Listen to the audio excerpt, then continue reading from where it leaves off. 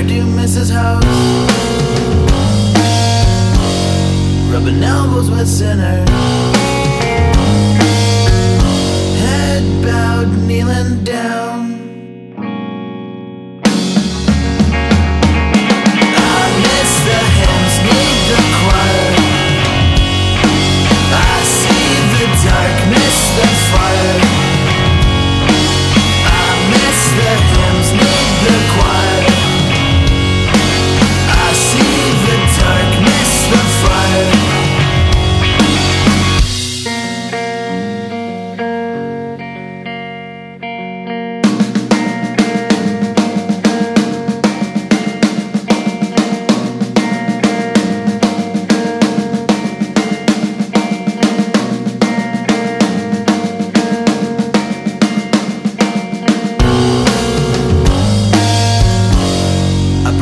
Different tongue,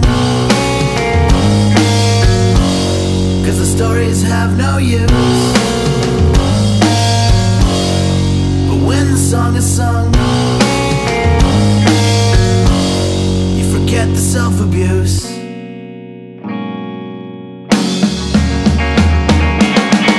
miss the hymns, need the choir. I see the dark, miss the fire. The hymns need the choir. I see the dark, miss the fire.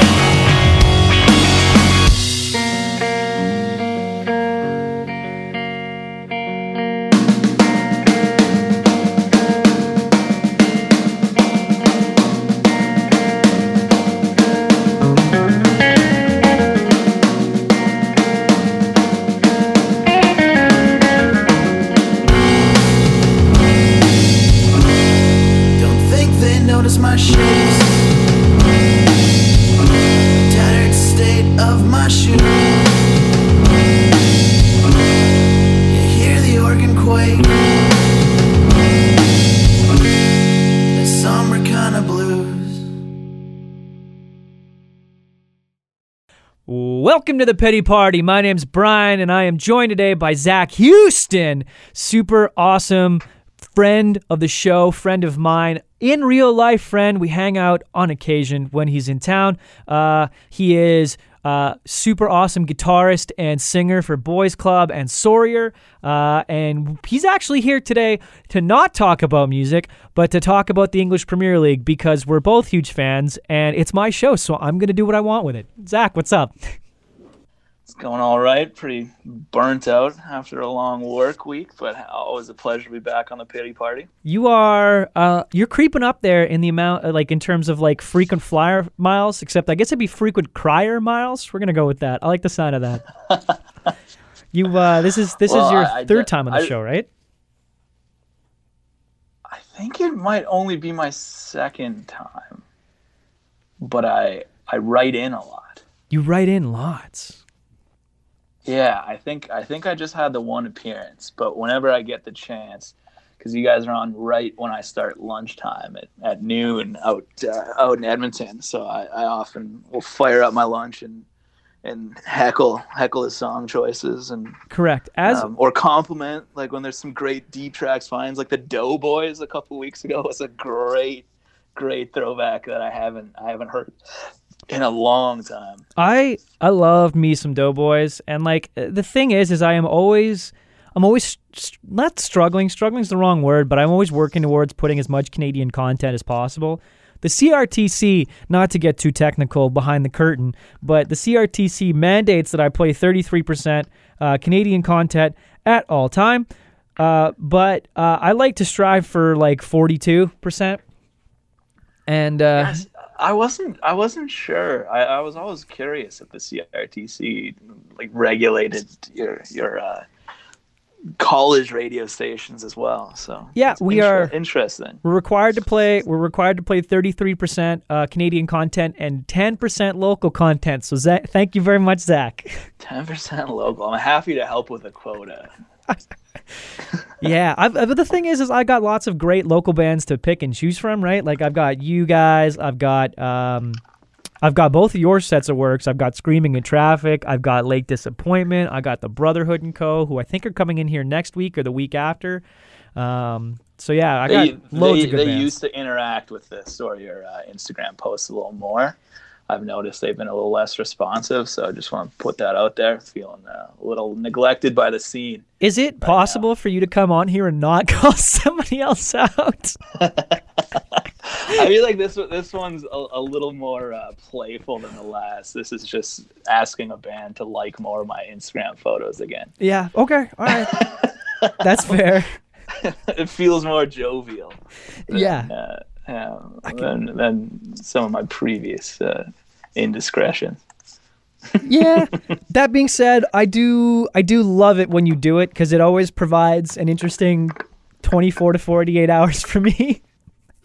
Well, it's like I don't mean anyone any harm, but I kind of find, especially amongst local scenes, like how just supportive everyone is. Like it's great, but it's nice to have some even if it's just manufactured animosity thrown in there. Just someone talk a little smack every once in a while. I never mean anyone any harm, and I would assume it doesn't come across that way, but the monotone vibe can betray me from time to time. From time to time. Well, I always love having you on anyways, and we're here to talk about the Premier League, the English Premier League, because we are both fans. You are a Spurs fan. I am a Wolves fan. And this is the first, last season was the first time in a long time that you and I would have been fans of teams in the same league, which is kind of new, which was kind of cool as well. Yeah, it was. It wasn't bad to have Wolves back in. I mean, they seem to save their best matches for Spurs, which not just frustrated Spurs. Me. But not just Spurs. For the whole top six. It was great because we took out Chelsea twice. That was huge. Yeah. We drew City once. We beat Arsenal twice. We tied Liverpool once in league games and then beat them in a cup game. And that's right. That was fun. I remember that. We whomped United twice. And then, we beat United once and drew United once. And then we decided to lose twice to Huddersfield. So, yeah, Huddersfield was a tough relegation for me. I have no real particular allegiance to Huddersfield Town and those lads, but that was a fun-sounding group of supporters. Those games were a blast to watch. Oh, yeah, absolutely. And on top of that, I mean, they tried really hard, which was the important part, right? Like, if you're asking me, who would you, there were a couple teams I much rather would have had sent down. Obviously, I would have loved to have seen United and Arsenal go down because we hate them. But, why is Burnley still a team in the Premier League, right? Why do I have to watch Burnley, shithouse their way to freaking 1-0 wins at Turf Moor for, the rest of the season? 10 behind the ball every time. That's anti-football, I believe they were calling it. Right? And Newcastle,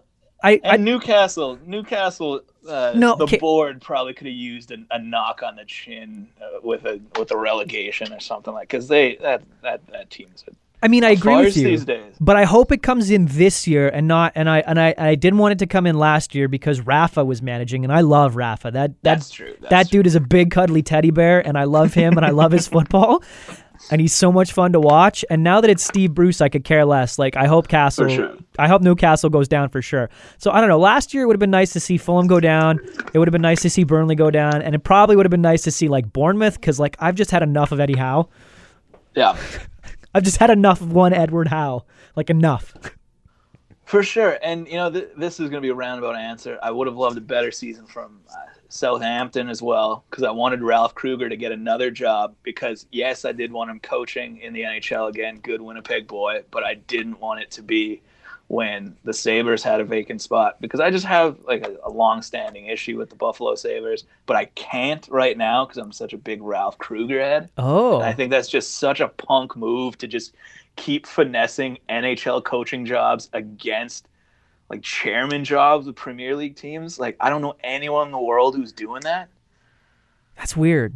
That's crazy. Yeah. I like that. But Yeah. Southampton's got a really cool manager now, Ralph Hasenhüttl from the Bundesliga, and he plays fun football. I mean, they're not ever going to keep a clean sheet, not ever, but they've got some fun guys. Like, I can't wait to see Redmond and Danny Ings try to do some stuff. Like, they're gonna play attacking football, and it's gonna be a blast.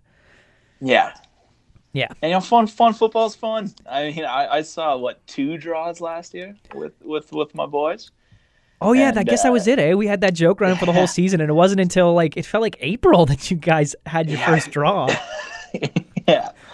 So clean sheets. I don't care about clean sheets. I just love 3 points. Yeah. No, absolutely. Win or lose, love 3 points.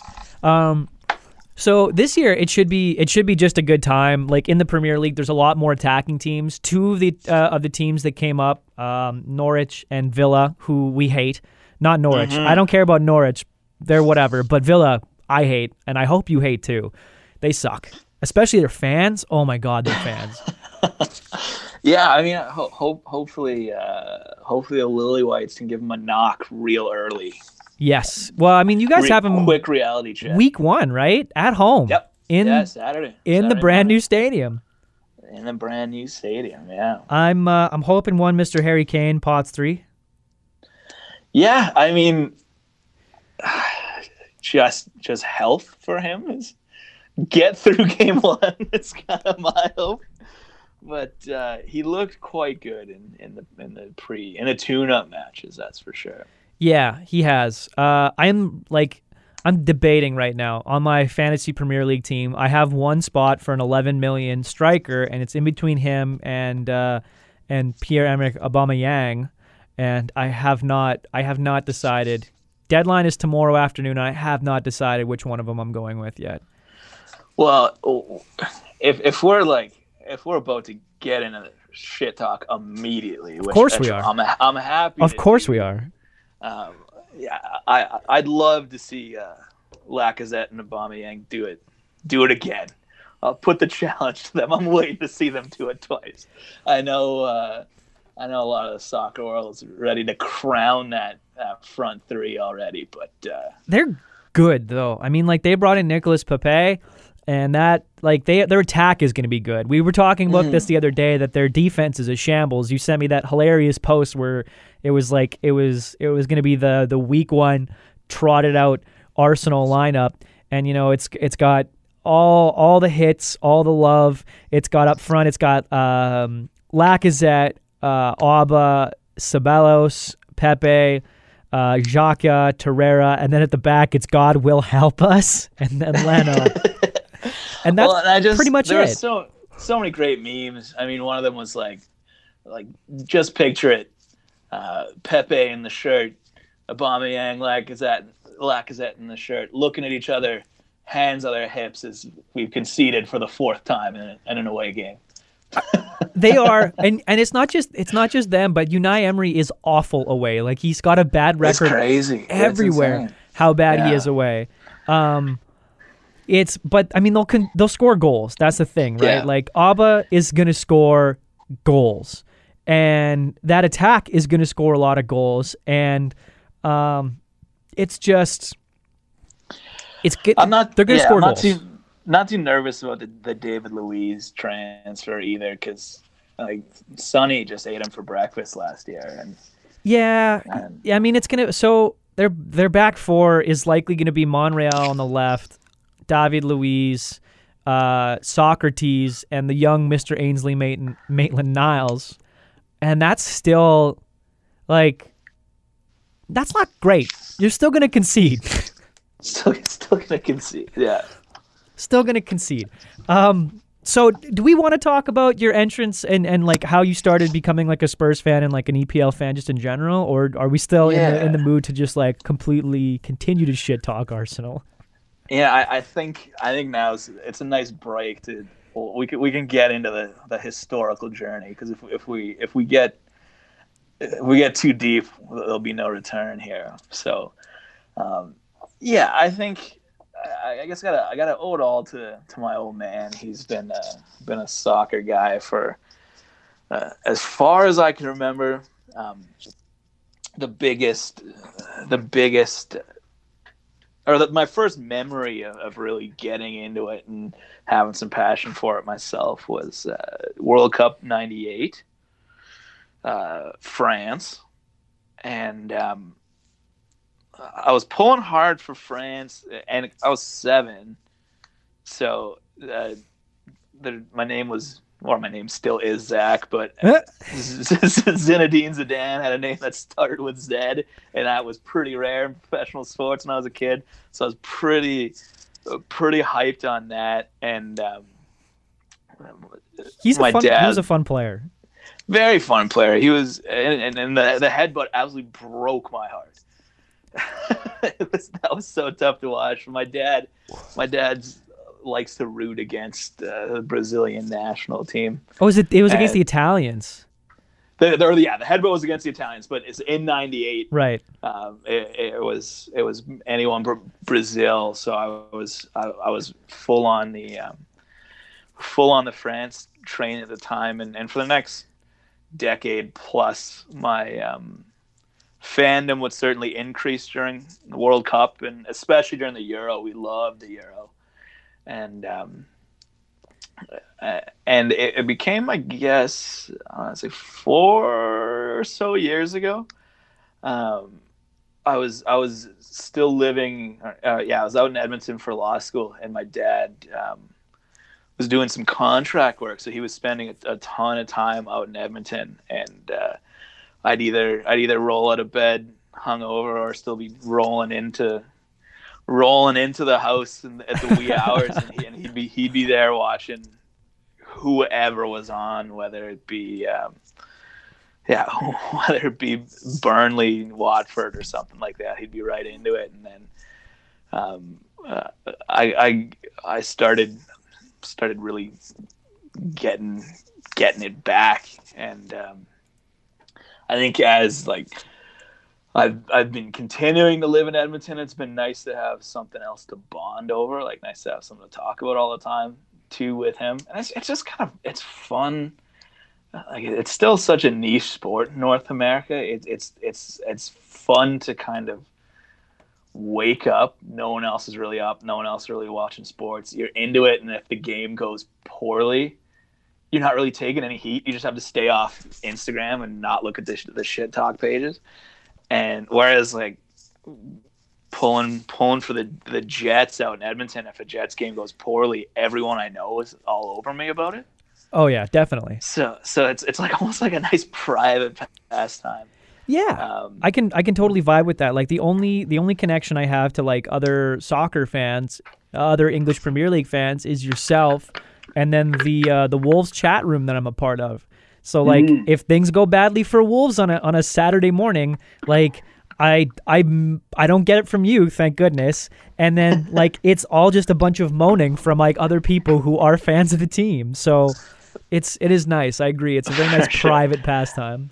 Now, I mean, the downfall to that is you can't share in the successes with anyone either, really. So I hate people anyway, so it's fine.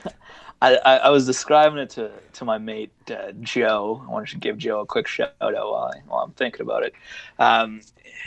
He's a big basketball guy. So comparing it to the Kawhi shot this year, I had a moment like that. The Spurs, the Lucas Moura hat trick was a generational Spurs experience, and I was just pacing around my office because I'd watched it I had been watching it on a shitty stream, and then I just had to listen to it on the app on the radio, and I couldn't get out of work fast enough, and I was ready to party on a Wednesday night. It's no one else really noticed it happened, and then you see the highlights on TSN the other day where they're talking about Tottenham beating Ajax.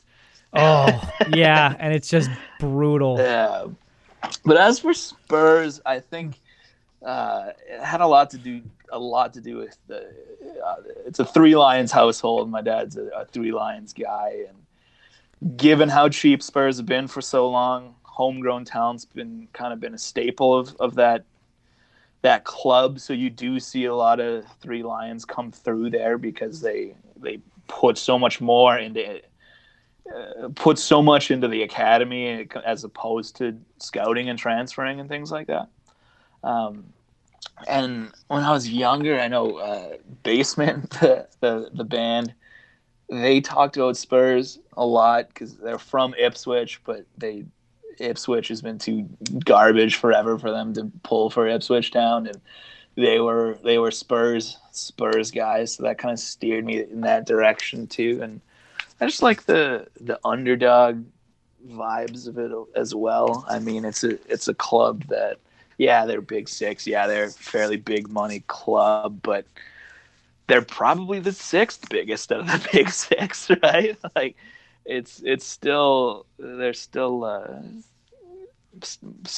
kind of perennial underdogs. I can't remember the last time anyone, no matter how good the clubs looked, going in and saying, "Yeah, Spurs are the team. Look out for Spurs this year." They did have that one year, except at the very end they kind of bottled it, and it made way for the most remarkable sporting moment in human history, right. The Leicester City title win.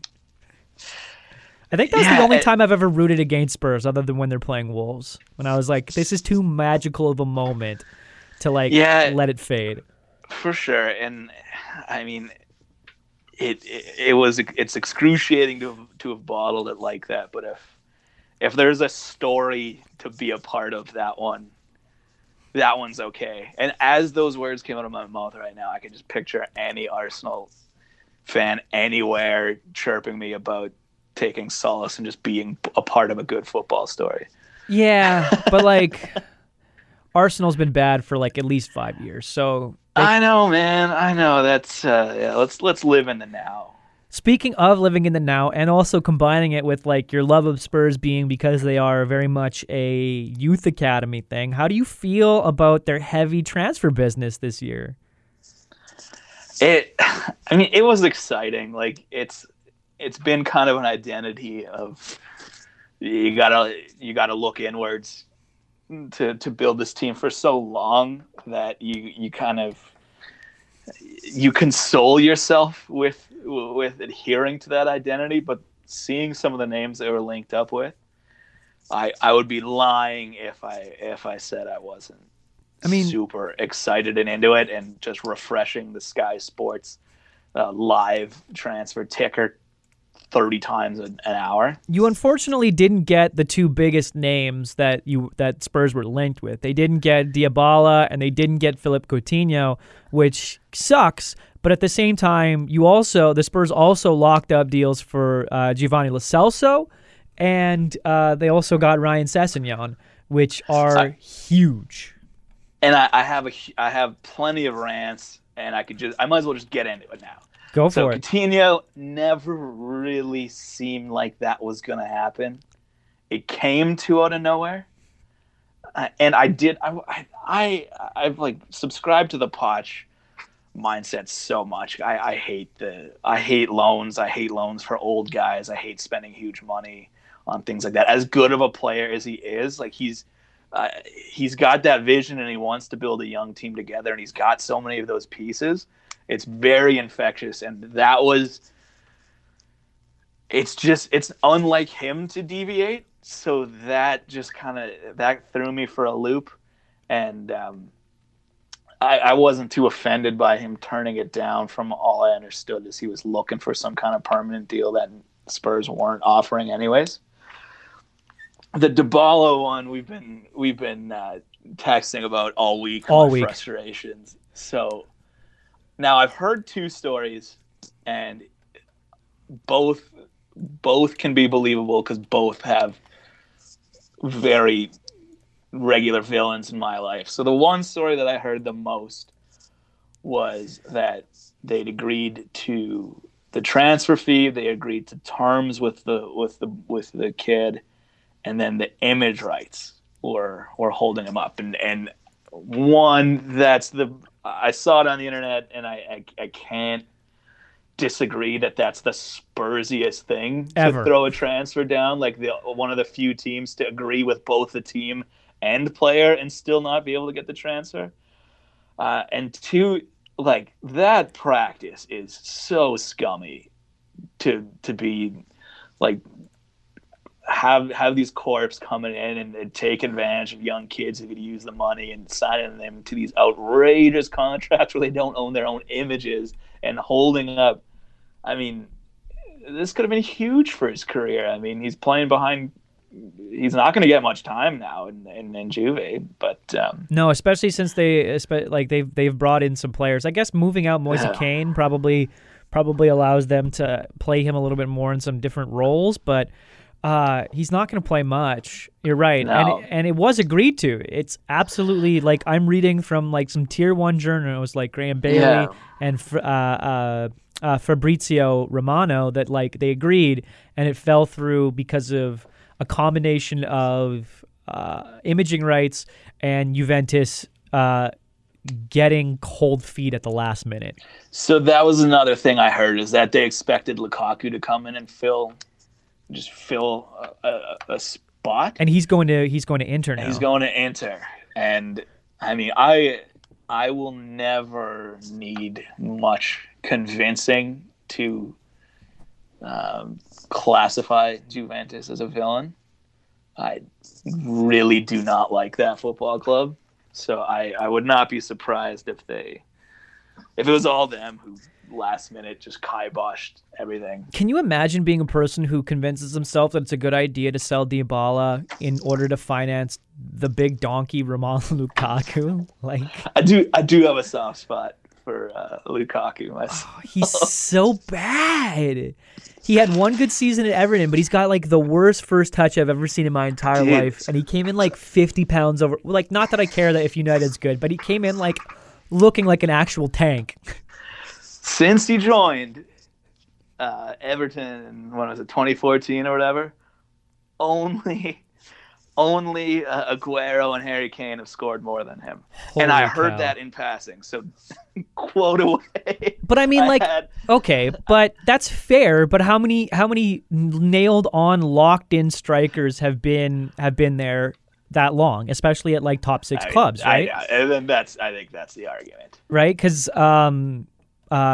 Chelsea lost Diego Costa, and Aubameyang and Lacazette haven't been there for that long. So agreed. Yeah. And United's been just a gong show. Like they had Zlatan for 1 year. That's right. And I mean, if we're counting quality of goals, everyone's just catching Fernando Llorente anyways. Oh yeah, absolutely. Man, I almost had a conniption and I wanted to send it to you, but I double checked and it wasn't like a particularly reliable source. But there was talk for half a minute that United was going to sign you. I saw that. And I was like, oh, Zach's going to lose it. I mean, I think I resemble the entirety of the Spurs fan base that he's polarizing within me. Like, he's so old. He's so slow. There's just nothing about him that makes sense. But the huge moments he had for Spurs last year were, it was insane. Like the amount of texts I sent you where I was just like, yeah, Llorente's going to come in the 75th and score off his rear end in the 82nd. And it looked exactly like that. Yeah, so that the City goal was exactly that. And even just things like pressuring De Ligt on the big Lucas goal in the Ajax game. Like, if that's not him, De Ligt's just winning that header, and I'm crying. But I'll miss him. Yeah, I don't know what's gonna happen to him now. Okay, so like from preseason, Spurs have been playing a 4-4-2 diamond, which is like, I think it works. I kind of like it, but it's also kind of like, interesting. Like, I'm interested to see about how it works out in total, right? So they're going to start off the season because Sonny is, I don't know, he's red carded for that awful whatever he did at the end of the season. Lucas has outplayed him to this point. So, and with Dele Alli out for the foreseeable future, right? Like, they're going to start, ostensibly, you're in theory going to start with Harry Kane and Lucas up top. Yeah. And then it's probably going to be Eriksson to start out in the 10 role. Okay, we haven't talked about that yet either, which I completely forgot about. I've been looking at this team since I was quite certain that Lo Celso's coming and Sesnio is coming. I was looking at the team and like, there is still a huge Eriksson-shaped hole in this lineup, and I had just been so certain he was gone. So the fact that he's still on the team is like, oh, that's kind of cool. Christian Eriksen's still there, world-class midfielder. Yeah, and he's gonna play, and that's where he's gonna play the 10 in theory. Yeah, I mean that's what you have to figure and have to hope, especially if you're a Spurs fan. And then the two that fall in behind him in the midfield, you're thinking probably, very likely Sissoko and Lo Celso, and then you've got Tanguy and Ndombele doing the water carrier role, right? Yeah, They want him box to box. They want him to do it all. What Dembele was for them prior. Yeah, which is weird that their names are so similar. So like when we originally tried to do this podcast, we went from not having an idea about how the Spurs were going to play to having an exact idea about how the Spurs are going to play, and kind of liking it too. I'm reading some Winksy over Sissoko. That's a mistake. Hey, that is a mistake. This year, mark my words, I'll come back on this show in April, and the Harry Winks coming out party. I'm calling it here first. You heard it here first. We gotta have some sort of bet on this, because that is a mistake. Harry Winks is a mistake over Moussa Sissoko. The kid's been doing something special in preseason, hey. And I implore you. This is going to be a little out there, or a little off topic, but I implore you to find a handsomer Premier League player right now. A more handsome Premier League player. Let me rephrase. Kid is quite easy on the eyes. I am very partial. Now this is. I mean, he is very easy on the eyes. I'm going to agree with you. I just did a little bit of Google search, but I am also incredibly partial to. There are three players that I like quite a bit. Kun Aguero is a very handsome individual. He's so handsome. I think Raul Jimenez is also incredibly handsome. And last but not least, I'm a big fan of the Egyptian god Mohamed Salah and his big froofy hair. Mohamed's he's got a great set of hair. He's got a pretty infectious smile. Yes. But I think Winksy's whole package, man. All right, that's fair. That's fair. So the thing with Sissoko, and I'm a huge Moussa man myself. I mean, what he did last year, the Rags to Riches story was pretty crazy. But I know there's some worry that last year was the outlier, and the previous 4 years were the real Moussa Sissoko. And I mean, Tanguy and him play somewhat similar games, albeit Tanguy has 50 times the touch Moussa has. I don't know. Yeah, Winksy's had a good year. It'll be fun to watch. It'll be fun to watch. I mean, Spurs, up until today, I would have said Spurs are by far and away the clear third best team in the Premier League. And I don't know that that's necessarily true anymore after everything that Arsenal did. I mean, I'm not afraid of the David Luiz move, but they also got Kieran Tierney. Yeah, which I think is a big deal also. And still bringing in Nicolas Pepe is awesome, and Cabellos is also that's a big deal. I think that's a big deal. the midfield it went from a position of weakness for Spurs to, I think, a position of strength, because Eric Lamela is a solid football player. Been playing some great ball at the start of this year. I think Victor Wanyama's past it, but if he has any semblance of what he used to be, I think he's still a decent player. I mean, Eric Dyer's got to rediscover himself, but that was once quite a good football player. And keep an eye out. Like, he's not going to make much headlines, but keep an eye out for young Oliver Skip. He played very sparingly as an 18-year-old last year, and the kid's got no fear, and he'll be fun to watch. They got a good team. You have a good team with a lot of depth, and you're going to be playing Champions League football, and they're going to need it. But yeah, I don't know. I like Spurs. I think they're going to have a good season this year. I do. I've also seen George Kevin Nkudo twice, and he has set up game-winning balls with crazy crosses in the 2 games he's played. So watch him to get 3 minutes this season and have 3 assists. And for the first time in a long time, Harry Kane is healthy and rested. Harry Kane's healthy. I think the forwards we're quite comfortable with. A healthy Harry Kane is obviously. I mean, he was tied for 3rd in Golden Boot last year, and he missed 2/3 of the season. It felt like. I think so. Let me just double check on that. He was top 5. I was pretty sure. Sonny, what can you say about Sonny? Double-footed threat. Happiest guy in football. What a savior he was last year during injury trouble.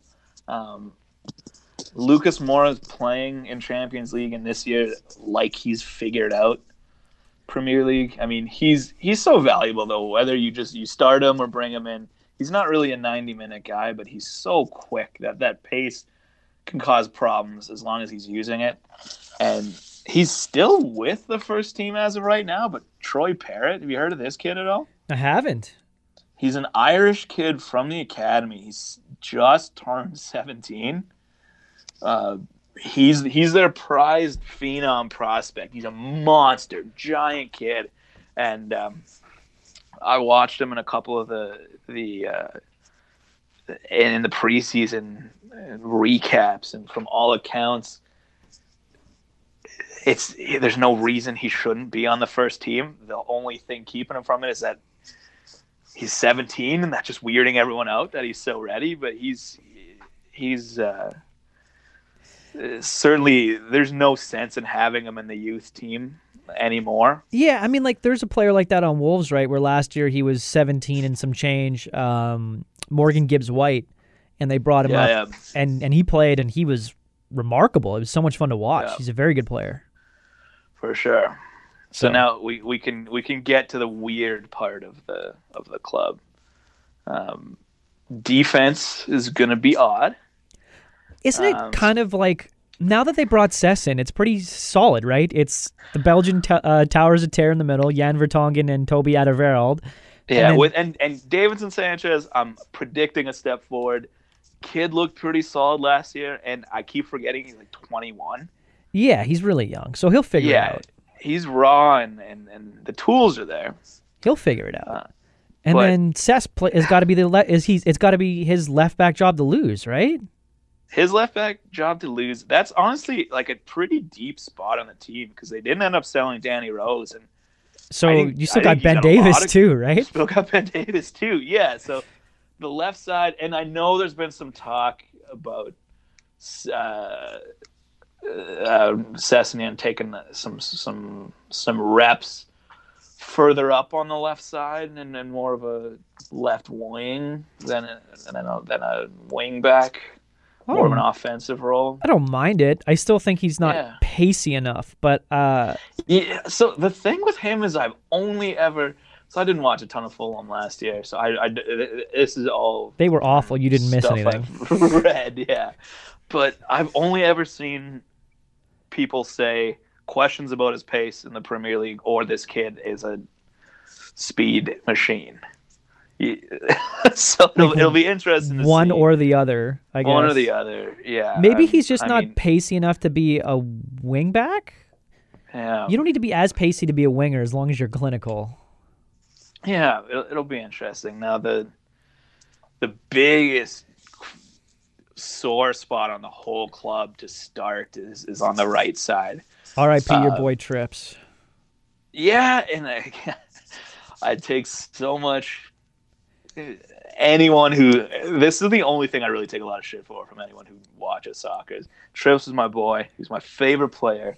I've talked to you about this before. He's awful. He's the biggest lad. Oh in yeah, football. He's out of anyone that looked like he just had a good Sunday league pickup game and got called up. He's the guy. The way he dresses, his shitty little haircut, But I mean, most chances created. His haircut's from the right awful. Back spot. Oh my god! Can we talk more? Yeah. Really? Yeah, dude. Even more than Trent? Yeah. Oh my god. Yeah. Oh my goodness. Trent's, because I think Trent's came when it mattered at the end of the season, where he really found it. So I think Trent left more of the impact, but Trips just doesn't defend very well. No, and it's because he doesn't really, again, you want to talk about someone, he doesn't have the pace to both bomb up the wing and then get back to defend. Exactly. But when he's up there. Oh, when they're pinning teams in, he's good because he just whips in these really hard crosses that dip at the right time and find their way right under Harry Kane's face. And he's a solid set piece guy as well. Yeah, but I think okay, so that creates problems because I think that he is a worse set piece guy than Christian Eriksen. Agreed. And he took away set pieces last year from Eriksen, and I thought that was a problematic thing for Spurs. Yeah.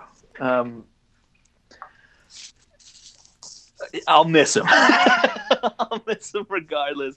But what we're dealing with right now is so Juan Foyth, natural center back, has been, or some people call him Foyt, but I can't not say Foyth. He in Copa America, he's unbelievable for Argentina on the right back spot, and he looked, from all accounts, quite comfortable there. And he's a kid, can dribble. Kid's got a good first touch.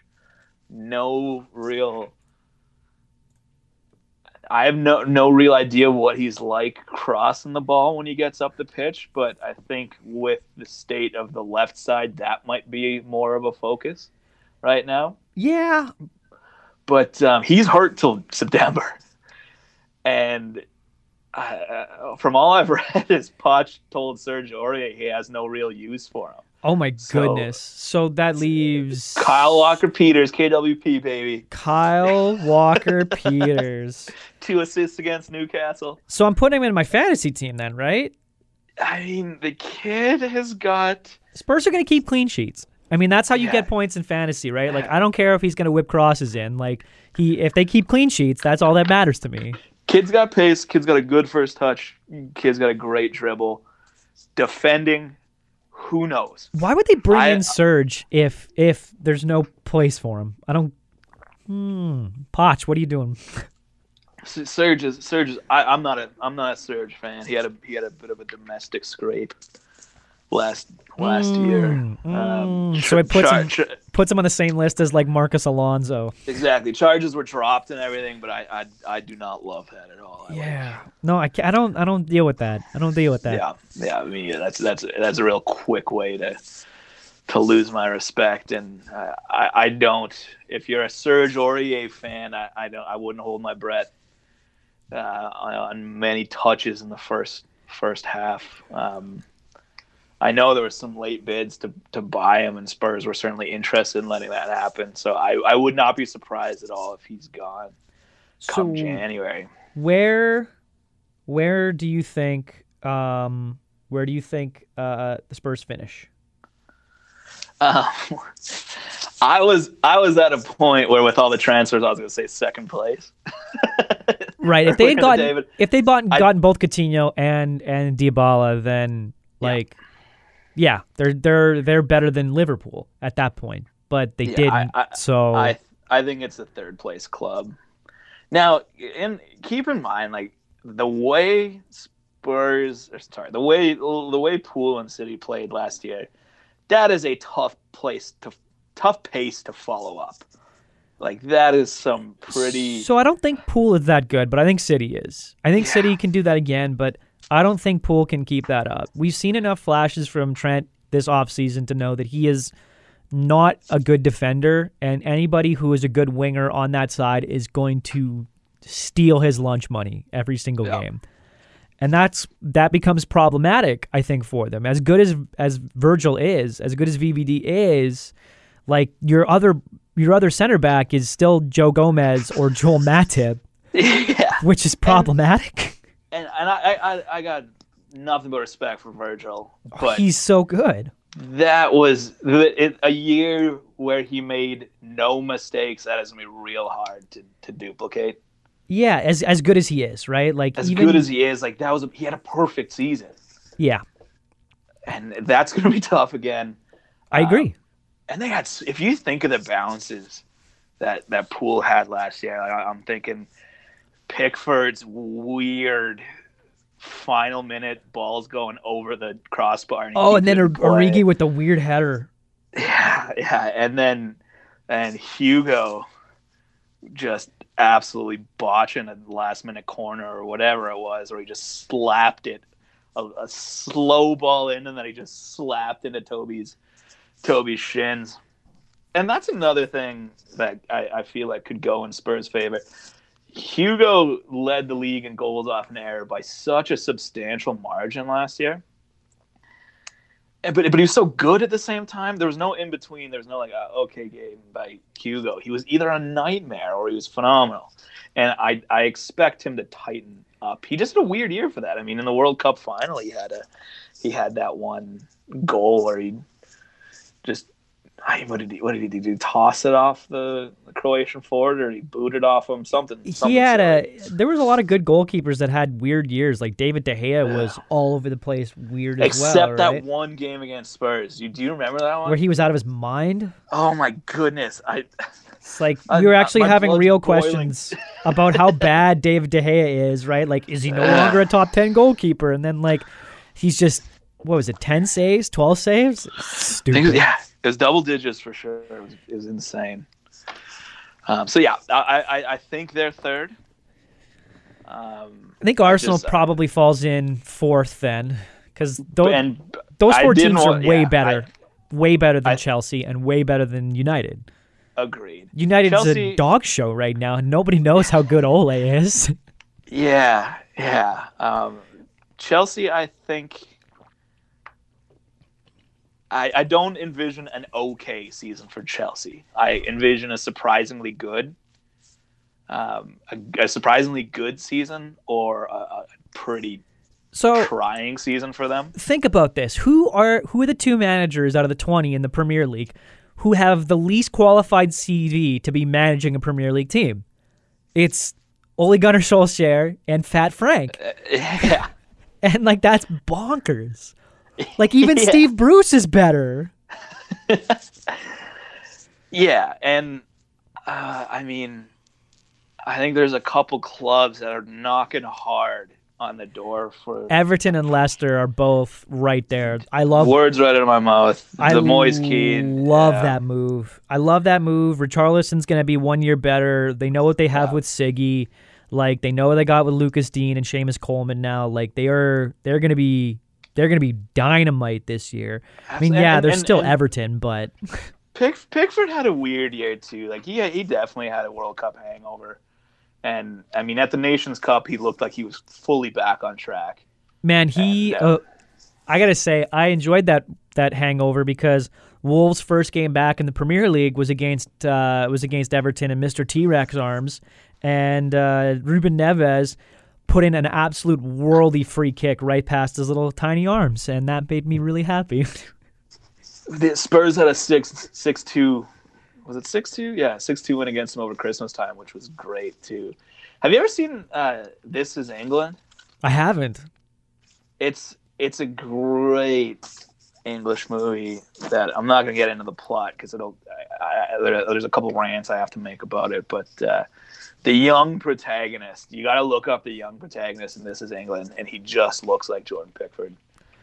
Man, as an 8-year-old. This is me not saying, like, I don't dislike Jordan Pickford, right? Like, I have a very soft spot in my heart for Sunderland, and, you know, that's where he's from.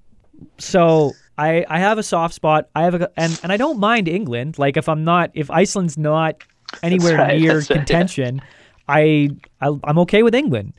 So, yeah, I don't mind Pickford. I got no problem with Picks. I loved how he went back to Sunderland and got into a brawl last year. Loved that. Like, you could just easily picture him and Trips rolling around the entire country of England, just getting in bar fights. Yeah.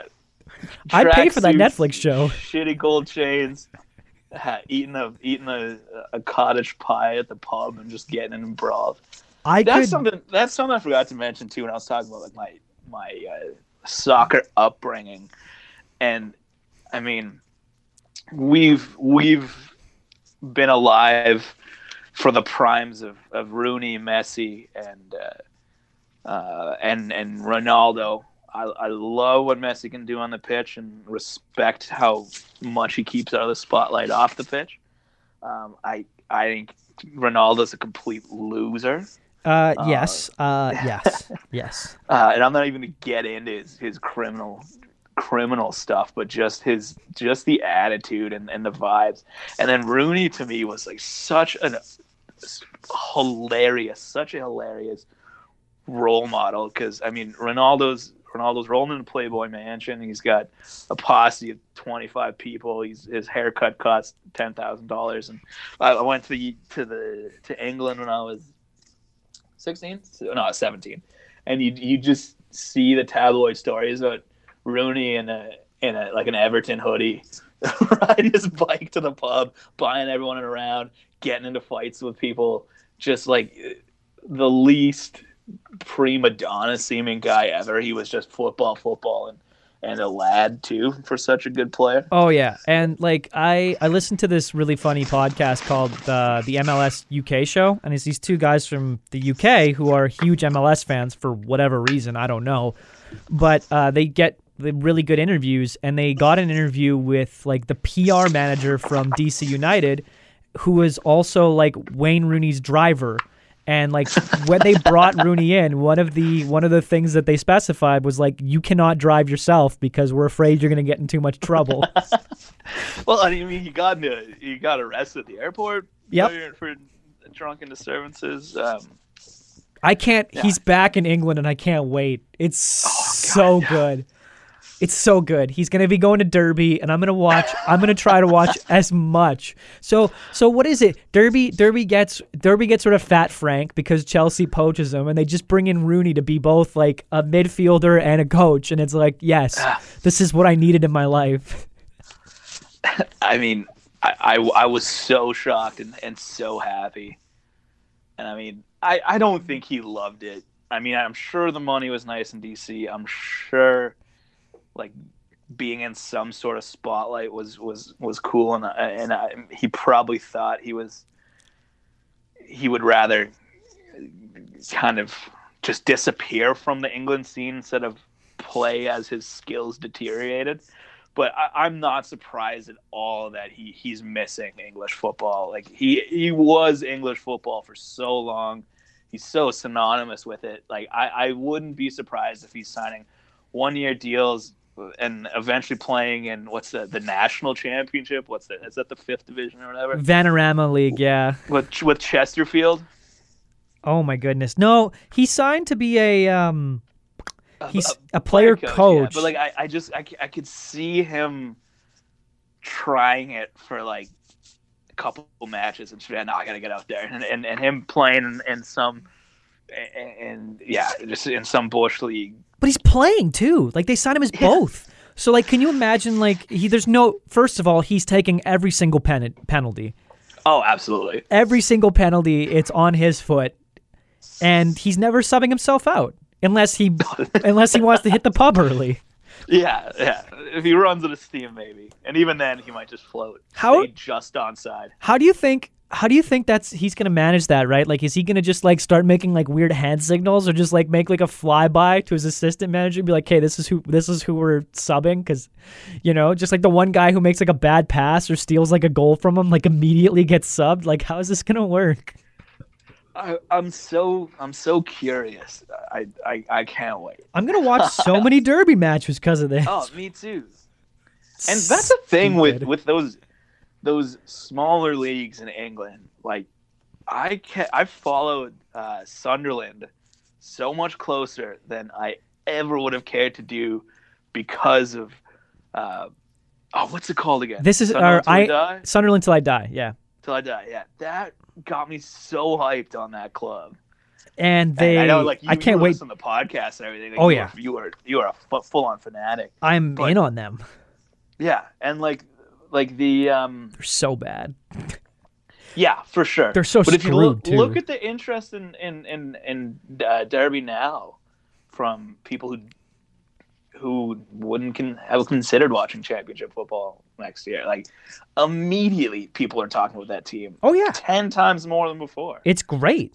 I think it's fantastic, and I think it's a really good thing for football in general to have these guys that are just like that are bringing all this kinds of interest to it. It's great. I think it's. Well, I mean, if you could bring money to the club that you put back into the club, that you can get you promoted, that could bring more money into the club. I mean, money still runs the game, right? Yeah, it does.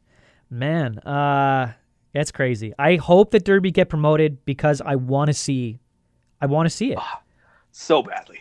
I want to see freaking Wayne Rooney being the absolute lad that he is on Derby, attempting to dodge relegation. Like, this is what I need in my life. That'd be so great. And I wanted to. I know we're getting all over the map, but we talked Everton a bunch, but Leicester, even losing Slabhead, that team's got some I don't talent. think they lost Slabhead. Like, let's be honest. Like, the Slabhead isn't. Harry Maguire is not on their team anymore, but they also have a big $85 million wad of money, which is ridiculous. Oh, yeah. Because if Slabhead Harry Maguire is worth $85 million, then, like, what the heck? Since the World Cup, I completely drank the Harry Maguire Kool-Aid. Like, and agreed, that is a lot of money. I just love that guy so much, and I hope the best for him everywhere. And I hope people can divorce the transfer fee a little bit from him, and United and give him a chance. Although that as I said that aloud, that sounds very unlikely. I mean, he's going to be playing center back. Like, they're starting center back over Phil Jones, sure. Right? Like yeah. The back pairing has got to be Lindelof and Slabhead now, right? Yeah. And but like the thing is, Zach, and hear me out. I was on the internet the day after they made that transfer, right? And someone was talking about how now United have the best defense in the Premier League because they added the best right back in the Premier League, Aaron Wan-Bissaka. Ooh, I forgot about AWB. Huge fan of that. He's great, but he's not the best right back in the league. He's not. Who is now that Tripp's gone? Oh my God. So players that I would rate above AWB, probably Trent, probably Seamus Coleman. Probably Matt Doherty on Wolves. And in 6 months you'll be saying Kyle Walker-Peters. Probably Kyle Walker-Peters. I think AWB did some cool stuff last year.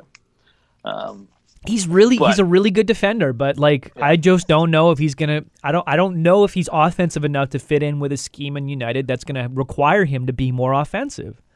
Yeah, because he's great with the ball in the first half, and he'll get you that pass. But yeah, I agree, it's a different league now, right? You're not just lobbing it up to huge strikers anymore. Yeah, I mean, you're not getting the ball and hoofing it up to Zaha and Batshuayi and Benteke.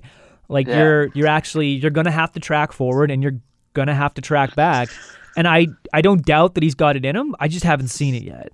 For sure. And yeah, and so they were talking about how like they have like the best defense in the Prem now because they got AWB and they got quote unquote a top 3 center back in the Premier League in Harry Maguire, and that is a stretch too far. And I'm already sick of United fans. Yeah, he's good, but He's top good. 3 that's a stretch, man. In a league that Virgil van Dijk, Aymeric Laporte exist, in a league that both Vertonghen and Alderweireld exist. I think they sometimes wash each other out in terms of hype because they're so synonymous with each other and so steady. I think sometimes those two get lost in the shuffle because people just But they're good. look to they're phenomenal players. They're good and they're steady. And like we still exist in a league where Zuma exists. We still exist in a league where Willy Bally exists. Like I just can't get on board. I cannot get on board with like Slabhead being the 3rd best center back in the league. I can't. He's good. He's good, but he's not top 3 good. No, I think it'll make. I do think it'll be a net positive impact that he makes on the club. How much what that actually does remains to be seen because that's a team that's just putting out from one fight to the next. Really, like they're not taking any steps in the right direction. They didn't go out and assess anything other than their defense, which I guess is maybe a step in the right direction. But they sold Lukaku, and so now they're relying for strikers on Rashford, Tony Gloves, and Anthony Martial and Mason Greenwood, which is like that's scary, right? I'm not wrong to think that that's like scary. Like Rashford's good. I like him, and I like Tony Gloves. I think he's also good, but like that's I do think Rashford is due for another level, like a breakout even further than he's had. I think the kid. I think he got so far inside his own head last year. Because if you look, I mean, I'm sure you've seen the memes.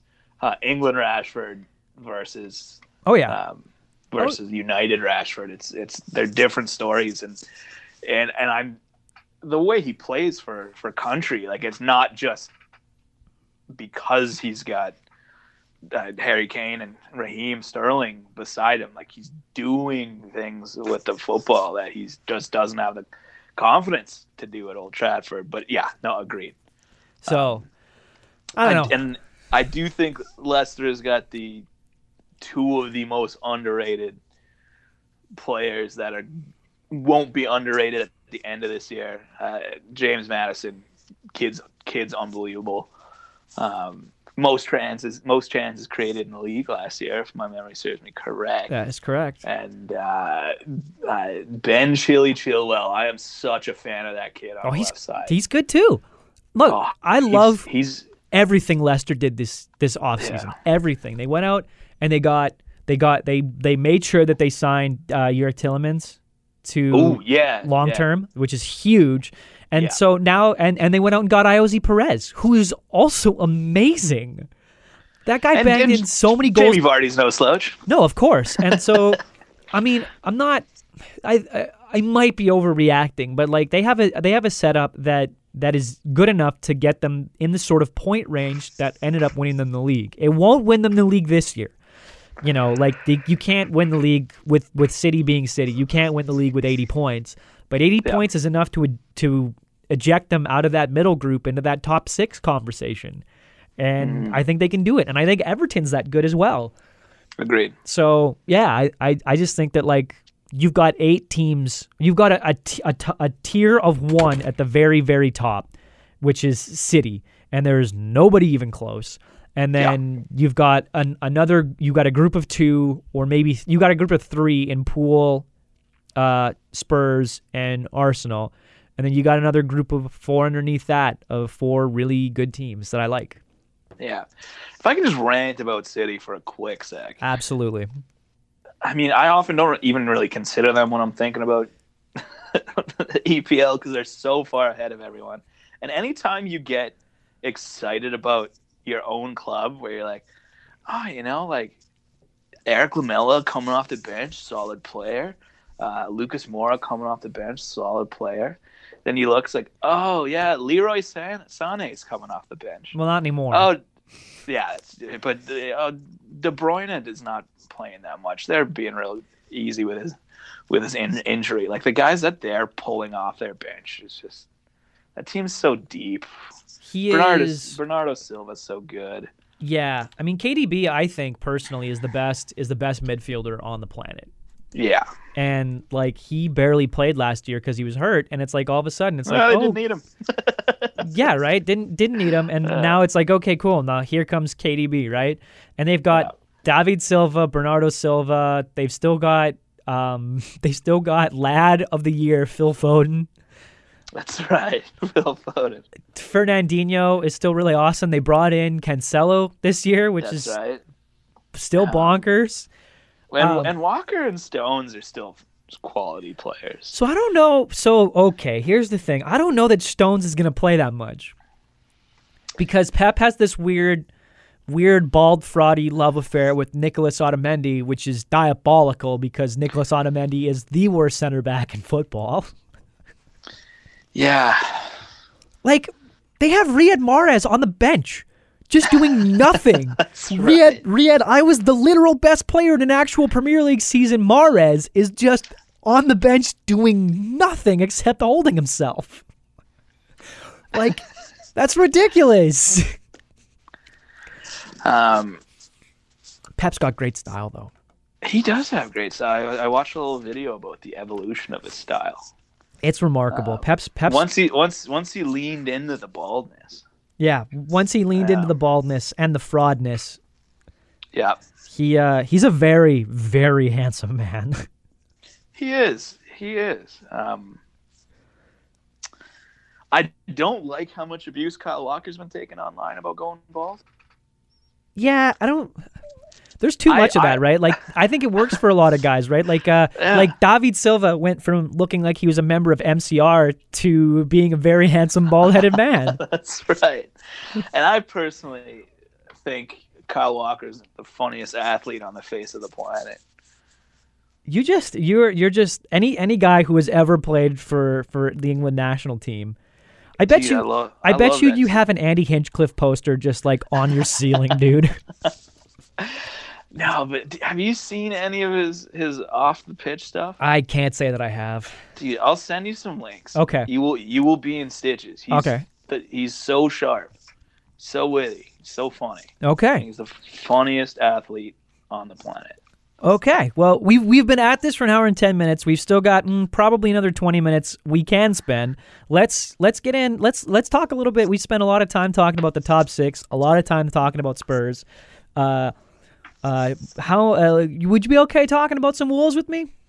Oh, absolutely. I mean, I don't know as much about the Wolves, but I just like to keep an eye on them because they did me so many favors last year. Oh, they did everybody favors except themselves, and I guess they technically did. They did Huddersfield a favor. Yeah, 2 favors. Yeah. So they were bad to start off the season last year. And mostly because they hadn't quite sorted out their midfield situation. They had brought in a beefy lad, Leander Dendoncker, who is a beautiful human being, who I love with all my heart. Who did you ever watch Ed, Edd n Eddy as a kid? Oh, I remember it, but I not well enough. I don't think I really watched much. No. Okay, well, I mean, go look up how they run, right?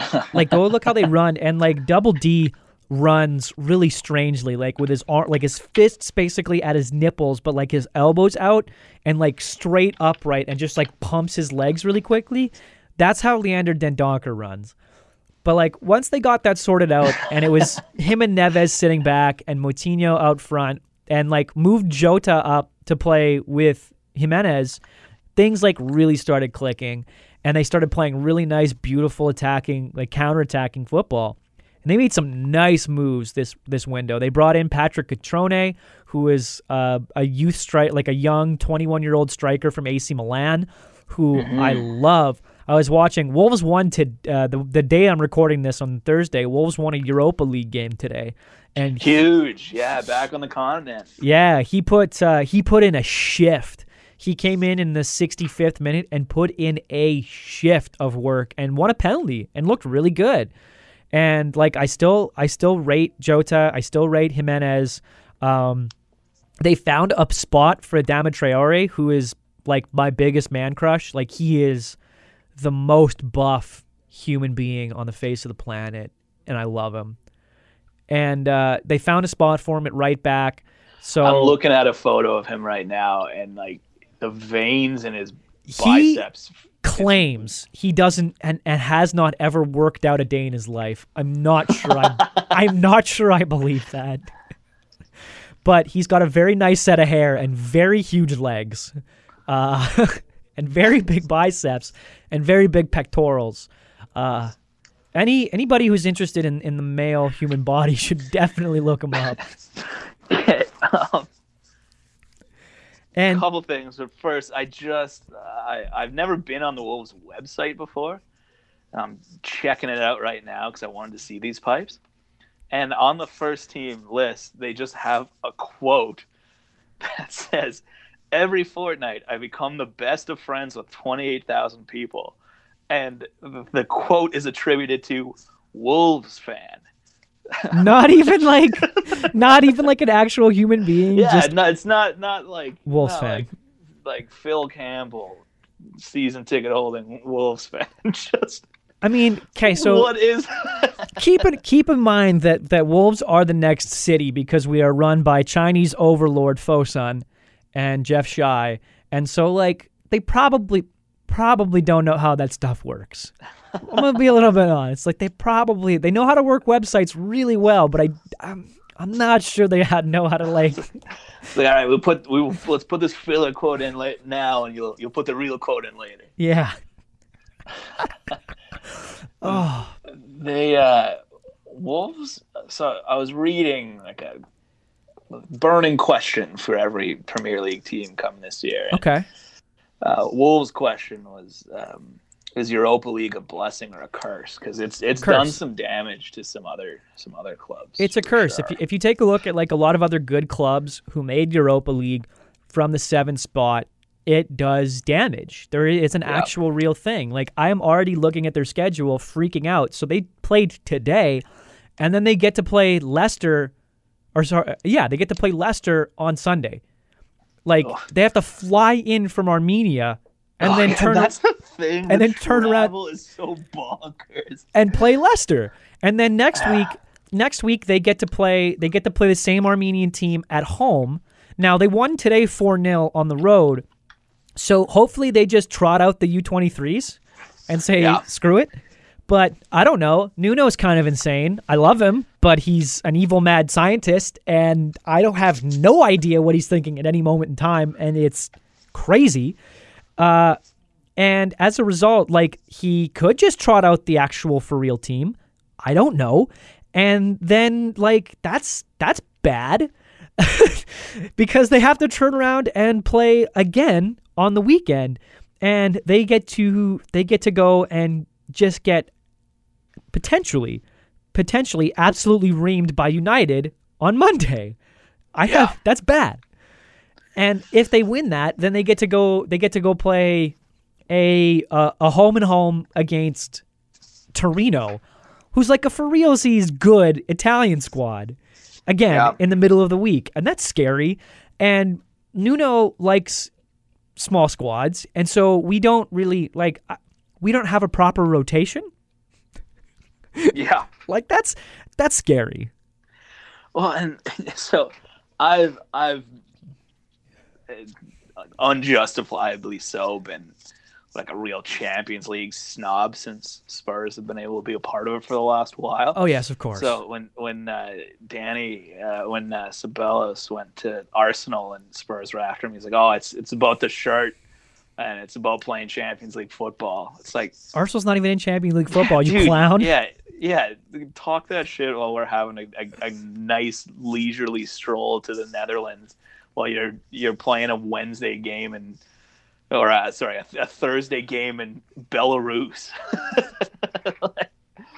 It's bad. Yeah, I don't know, but at the same time, I'm happy for Wolves. I'm proud of them. Also, they don't get enough credit for how they played like how far up the table they were last Finished year. 7th in the first year out of the championship, which is like that's insane. the best in a really long time.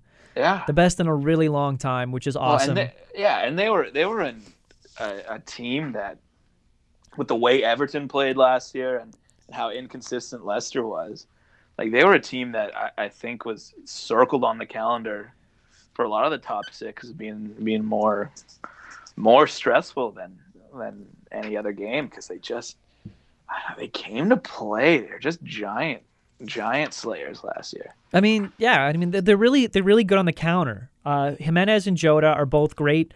They're both very good at hold-up play, very smart, wise passers.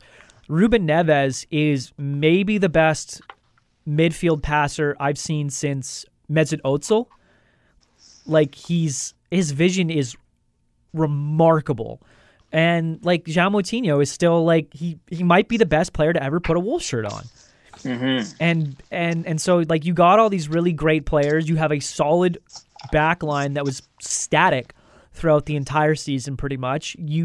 But that kind of injury luck isn't going to happen again this year. People are going to get hurt. What will be nice, so I think we'd be remiss not to touch on the all Canadian television Premier League rights next year. So it sucks to have to buy another streaming service, but it will be nice not to have all the games you get to watch decided for you. Yeah, I mean, Wolves got on TV like a lot, but there was definitely a couple times where, you know, I would not check the schedule like a dummy and then wake up pretty much right on time for the game and then realize that the game on television was like Huddersfield Cardiff for God knows what reason. And I would have to go and find some back alley Turkish stream. Back alley Turkish streams. Are you do you get up? Do you wake up for the real early ones, or do you try to catch a recap? Last season I was still living at my parents' place. So if they were on television, I would just PVR it. Okay. But I don't pay for cable anymore now that I'm living with my partner, because that's a scam. And I'm not old. I love you both, Mom and Dad, very much. But I'm not old, and so I don't have cable, and so I can't PVR it. So, no, I don't usually get up for the really early ones, but I might this year because I'm not going to have any other way to watch it. So, yeah, so I'm up. I think I PVR'd one. It's even worse because they're not 6 o'clock games, they're 5 o'clock games for me. Oh, yeah, that's right. And but I just hate that if I'm going to PVR, I have to basically disconnect, because even though no one's talking to me about it, I've got if I touch Instagram, I get notifications from everything on my phone. You just have to leave the phone alone. Yeah, and then I'm just like I'm stressed. I like to check the scores of the other games during the game because the game stresses me out. I like to check my fantasy team too. Exactly, yeah. And like halftime becomes a nightmare without a phone nowadays. Yeah. And so, yeah, I've had some tough mornings watching Spurs. My girlfriend's very supportive, but not into it, so she'll just be so confused. And there'll be nights where, like, if I'm having like mates over and we've got a fairly high stress job, so there's still some unwinding going on Friday night. So if it's a 5 o'clock game, like, there's a decent chance I'm putting in a quick nap before Spurs play, and that just shoots your whole Saturday. Because if you're going to bed properly at 7:30 in the morning because the lads have finally finished playing, like, your whole day's shot. Oh yeah, you're done. And my girlfriend's getting out of bed at a normal time, and she's like, "All right, do you want to hang out? Let's go about our day." And it's like, no, sorry, I'm on hour 2 of sleep here. I gotta. I'm going see you at 4 o'clock. I'm going back to bed. Yeah, I'm going back. And to bed. there was a couple nights, like after a Sawyer show that's gone real well, where I'm just like, I'm not even gonna sleep. It's just gonna be so painful to wake up. I'm just gonna ride this out, make myself an English fry up while I'm a little buzzed, waiting for the game and ready to roll. Yeah, so that's something I've got to navigate because like I'm living with my girlfriend and it's gonna be like a very fever pitch situation where like she hasn't really met me until she's living with me and I'm getting up at 7 a.m. to watch Wolves. For sure. Well, there was three big culture shocks for her. There was one that she was rattled. Like she would wake up and she's like, "How is your day ruined at 7 a.m. on a Saturday? Like, why are you so upset already?" I'm like, Spurs blew it. Like, I'm sorry. And then once hockey season started, she was pretty rattled as well because I find like if you're because it's a little more like there are more major events in a hockey game than a soccer game. There's more opportunity for groaning, moaning, and outbursts, etc. So she was rattled by that, and I think what really was the cherry on top is there was an October day that October Saturday, Spurs blew a game in the morning, Jets lost a weird East Coast afternoon game, and then Dodgers went deep in the World Series and blew a game, and she's just like, so you've just spent like 12 hours watching sports and all of them have made you sad. It's like, why are you even a sports fan anymore? I mean, I would wonder sometimes as well. It's like, what am I doing? I'm a Tampa fan, and like I just got it for weeks and weeks and weeks when they blew it, because like the whole time I'm like, listen, like they are the best team. Like stats say they are the best team, but like things happen in the playoffs, and like whatever happens in the playoffs, it doesn't stop the fact that Tampa was by far and away the best team this season. And like then they get swept by shithouse Columbus, and it's a mess. Yeah, it's being a sports fan it's so weird. And I mean, to tie it back to music, if I don't know if you had any plans of talking about any music on this music radio show. Absolutely not. Absolutely not. I think it's becoming more prevalent that punks and emos are into sports again. I know, like when we were younger, it was such a like jocks versus freaks type of deal. But I know, it's nice that you can talk about sports with other punks and stuff now. It's like it's super cool. Like knowing that fans like bands like Basement are fans of that, and like there's like an entire like punk and emo baseball fandom going around, and like for sure it's great. And I was listening to La Dispute on a podcast, and they were talking about it was either them or like Make Do and Mend or something like that. And they were talking about how like hockey is for sure the most punk rock sport ever and things like that. And I just love how like that's in the conversation now. Yeah. And because I know like a lot of a big appeal to the subculture when you're a kid is like, you don't necessarily jive with all the trappings of mainstream popular culture, but there had, I think, been in the past too often a need to feel like you got to reject everything and you can't enjoy any of it just because some dickhead at your high school with a varsity jacket was a big hockey fan. Like I think why not enjoy it? Like why not get into it? So I love how music's starting to embrace sports a little bit now. Yeah, I definitely agree, and it's a comfy feeling of like to be able to spend an hour and a half talking English footy with you on what is ostensibly like an emo show is like awesome. Like I'm in on that. That's fun. I have a good time thinking about that. Yeah, it's been a blast too, because it's fun to get to do it in such a expanded format instead of.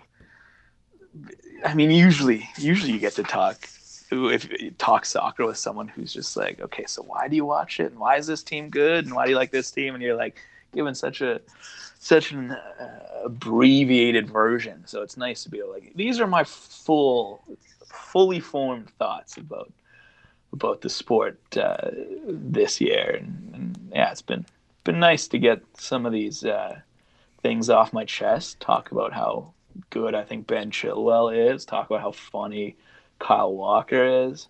Talk about your missing of Kieran Trippier. Yeah, I gotta give some props to some non-Three Lions players, just so people don't think I don't have exclusive affinities for that team only.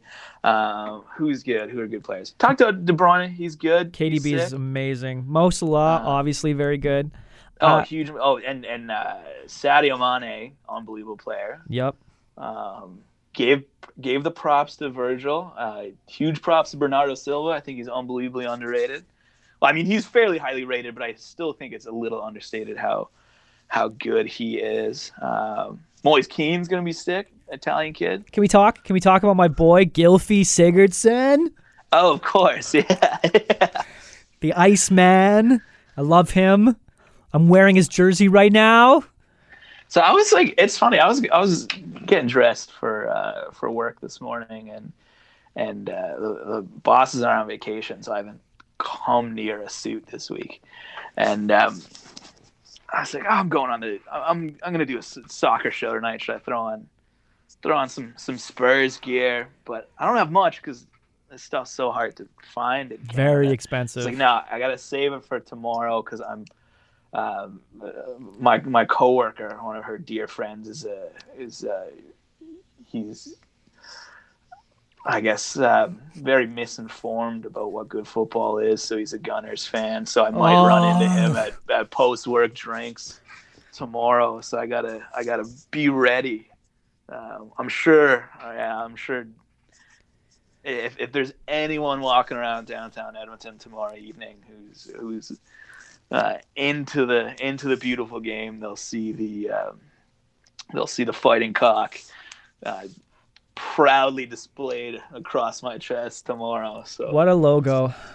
It's the best. It is my favorite. It is literally just like a bunch of lads being a bunch of lads. Like, that is a beer league hockey team logo.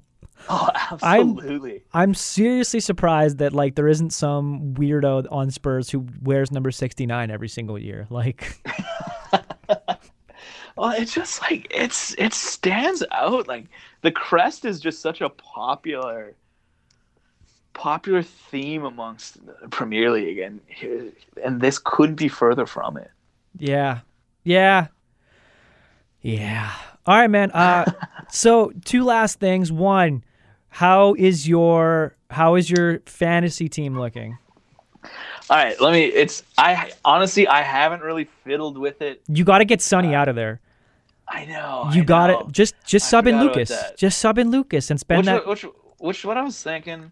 I can barely remember my team. I'm gonna pull it up right now, and chat about it quick. That's what I'm thinking of doing. I think that the hardest part for me, still is like figuring out.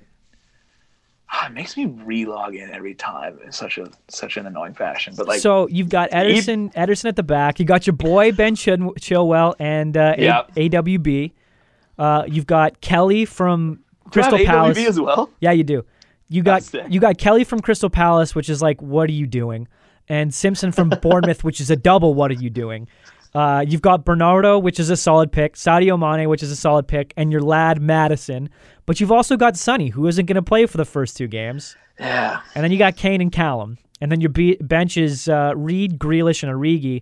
So like, just you can create funds. Oh, and Heaton. So turn that Heaton into a 4-0 because he's never going to play. You're going to play Ederson every single week. So don't. And then, like, turn every single one of those guys into a minimum, right? So Reed is fine, but turn, like, Grealish into, like, a minimum 4-5 guy. Turn him into Leander Dendoncker on Wolves. He plays every week. He's comfy. He's 4-5. You're good. And then turn Origi into, like, I don't know, Connor Wickham or some nonsense, and reinvest that money in your defense, because starting Kelly and Simpson every week is just going to make you sad, I promise. Dude, I defense I struggle with. I got pretty greedy with my midfield especially. Callum Wilson's going to be my steal. That's a good one. Solid year, yeah. That's a good one. While we were talking about this entire thing, I changed Abba out for Kane. As you should, man. As you should. If he stays healthy, the boot's his. I think my name's what is it? Venus and Spurs this year. Okay, that's good. Yeah, that's the old. You should join my mini league. You should join my mini league. I will. So and this is that was an old Velvet Venus and Furs was an old Velvet Underground song, but I should give props. It was first like I think an erotic novel. Nice. Which was of course right up the Velvet Underground's alley. So I mean, you can just. That's good. I want to put on the record that my references to the song and whatever is contained in the erotica, I'm not really aware of. So fair. It's not what I'm identifying with. But I know last year, because the group was the pity party when me and you just did a casual thing, and my team's name was the shitty party, but and it blocked it out. They bounced it. It wasn't allowed. Yeah, I was stunned. It was brutal. I was so sad because I thought it was so funny. I logged in when you joined, and I laughed. I'm like, that's a funny name. And then the next week, it was just a bunch of stars. And I'm like, well, that's just the most disappointing. Do they let you do characters? Like, can I throw the asterisk down to revive the shitty party name? Maybe. Yeah. So I'll send you the code, but anybody who wants to join this league in the official Fantasy Premier League app or whatever game, it's a private league, and the code is IMVYEB. And I'm gonna send you the text with the actual like code or whatever, so that way you can just do it yourself. And then you go into the leagues tab, join private league, and join up. I'm more than happy to have you in. I got some other Wolves friends that are coming in and doing that as well. So come and play some Fantasy Premier League with us and have some good times. We'll have Zach back on to talk about it at some point in time. Zach, I got one more question for you. All right.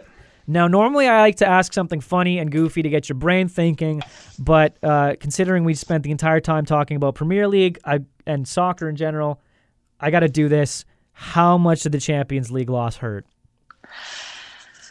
I mean,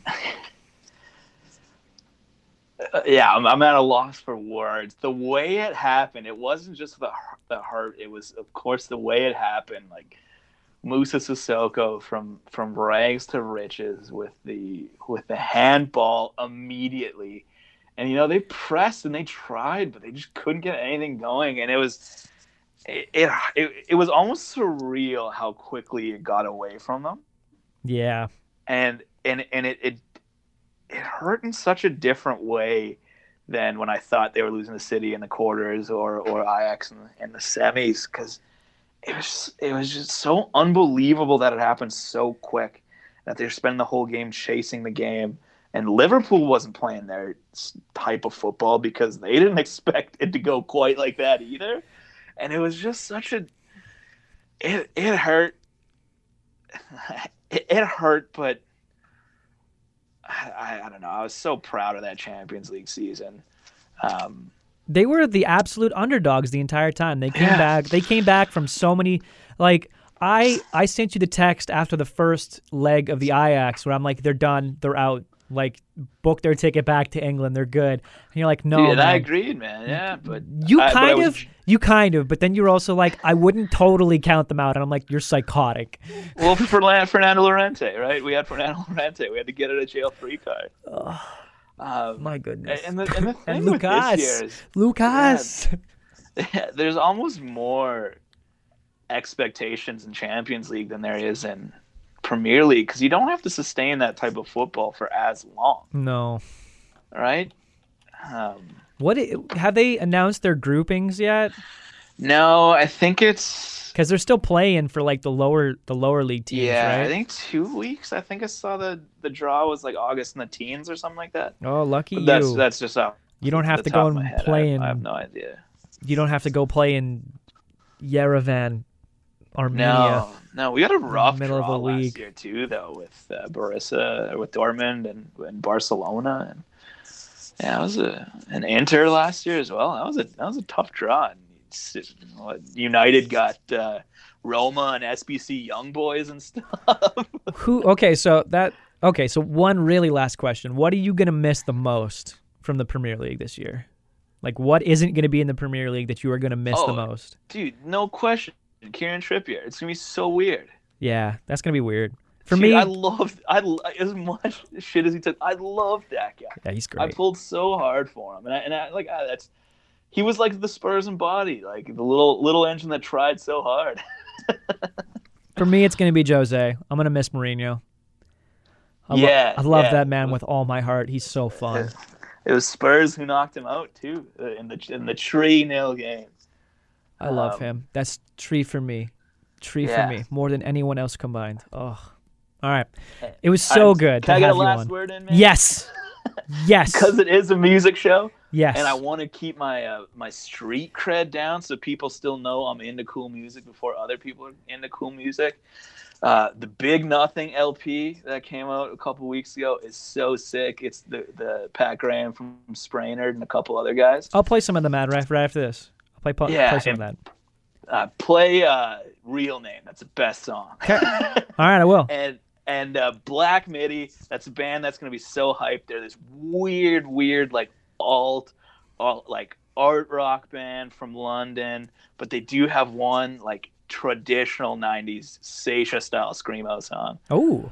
I just want it to be recorded that I was a Black Midi head before they blow up, so people know. Still know. Dude, I have no idea where my street cred's at back in Winnipeg punk rock. I've been gone for so long, so I got to make sure people remember that. People remember you. Well, I mean, people can go check out all the old Boys Club catalog, all the Sawyer stuff. You'll be coming out with a record sometime next year at some point in time, hopefully. And 2020. And I can't wait for you to be back in the city so we can go watch a footy game together at like TAV or something. Yeah, for sure, mate. All right. It was good talking to you. Always a pleasure, brother. Take it easy. Okay, take care. Bye-bye.